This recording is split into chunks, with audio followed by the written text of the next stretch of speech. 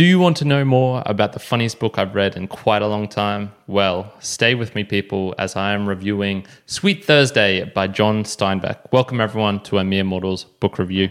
I hope you are having a fantastic day wherever you are in the world. Why did I read this book? Well, his name has popped up a lot of times in, just different areas. And so I've had on my list to read The Grapes of Wrath and Of Mice and Men for a long time. But I grabbed this one first, one, because it was a little bit shorter and could give me a feel of the author's style before committing to like a 500-page book or whatever. So this book was published in 1954, and it's a fictional story set in Cannery Row, Monterey, California. It's a very humorous set of characters who, I guess like the main plot is to help out the Doc. And so the Doc is a fictional character, but it's based on a real person. And he is in a listless depression, and so all these other characters are just trying to break him out of it, essentially. There's a strong, I guess, collection of characters. So there are prostitutes who are learning how to have good manners and use knives and forks and like the 13 different types of forks. This is a fork for ducks. This is a fork for soups, whatever. There's like a sneaky Mexican who's just very, is a natural lawbreaker. There's kind-hearted buffoons. There's a skint millionaire. Like this book has just all these very, very unique characters, which I really loved. Contradictions abound. There are just contradictions in all of them. So the book revolves around these people trying to help out the Doc and get him out of this depression.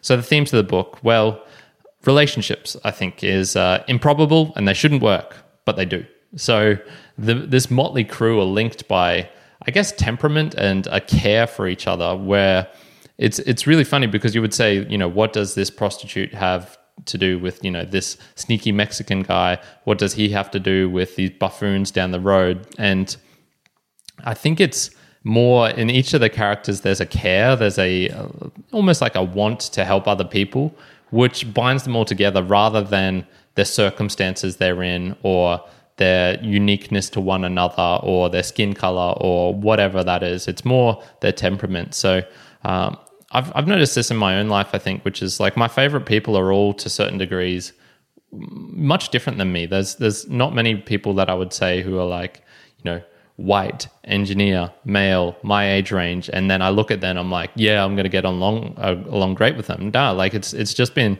the most random people who pop up, and it's usually based on a sort of like contradiction in their character, or there's an energy about them, or there's something funny and different, which I really, to certain degrees, they're unlike myself. And I was reading something recently about, people talking about anonymity on the internet, and this actually being able to let us make more friends with people around the world because we can, have friends in these deeper relationships based on these, certain characteristics of our person, and we're not just reliant on the personal presence. This did get me thinking, like, is that true, or is having that personal presence essential as well? I think it is, but also, I'm way willing to be proven wrong with that. It's an interesting thought to go down. The second theme I would say is manipulation. So it's the control or influence in a skillful manner, skillful being the operative word right there. There are so many harebrained schemes that pay off in this book of characters, setting up the Doc by getting him to go out with this prostitute girl, of rigging a house auction so that the Doc can get it, so that he can rent it back to these people who don't want to pay rent. There's like a broken arm, which is what brings the whole sort of story to a finale of caring and wonder. And it's like, man, this is so ridiculous. And all the characters are trying to manipulate the Doc. They're trying to help him, even though he doesn't particularly want their help. He knows something's wrong, but he doesn't want their help, and he doesn't know how to get himself out of it.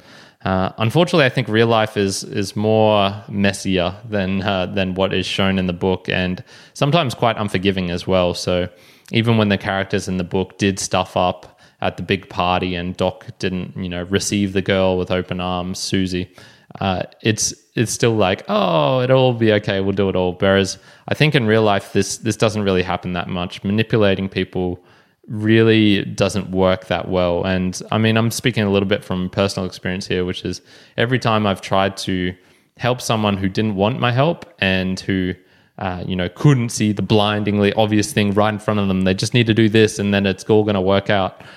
It's never actually worked out that way, and it really got me thinking. What's actually done more harm to the world?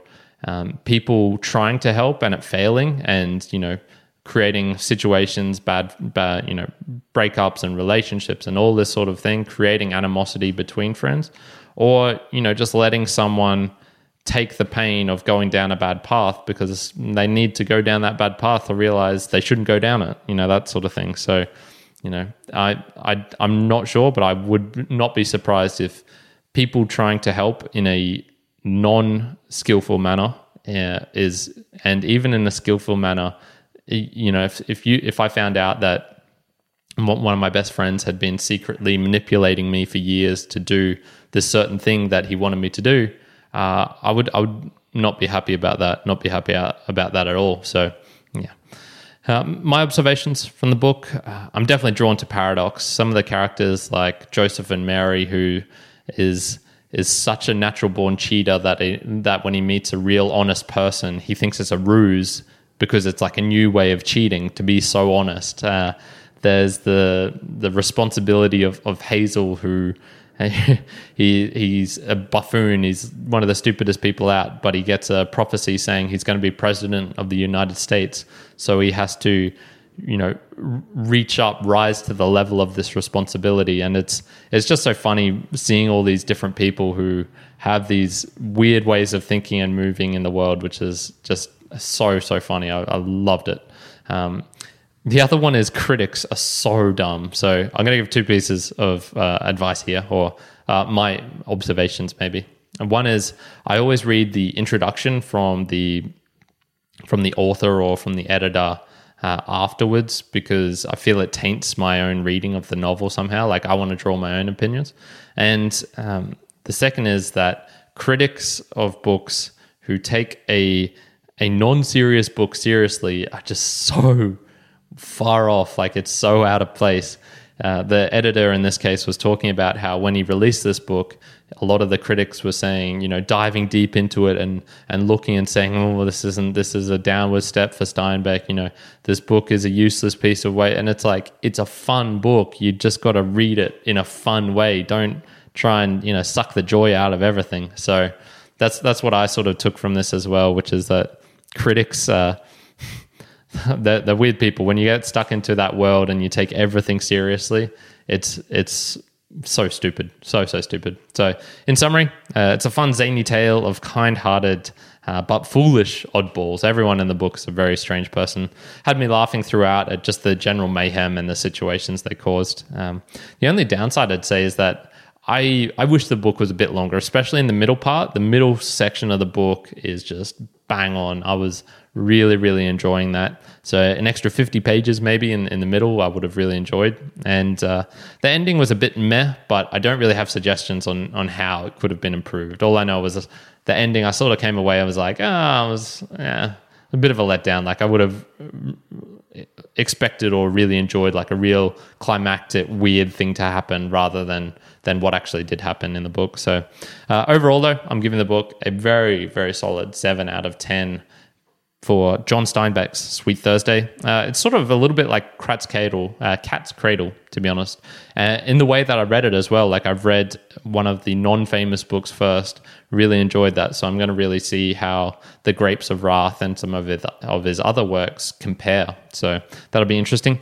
What's something pragmatic I'm going to take from this? Well, life is too short not to read funny books. I have been reading a lot of serious ones recently, and just reading this made me go, yeah, man, I should read more funny books just for, my own personal benefit. Maybe this isn't for, teaching me about the world. I'm not gaining huge philosophical insights, but, I'm actually going to remember this book more than some others, which are super serious and super whatnot. So that's it for today. What are your thoughts on John Steinbeck, Sweet Thursday? If you've read it, I would love to know your thoughts. And other than that, I hope you have a really good day. Karen out.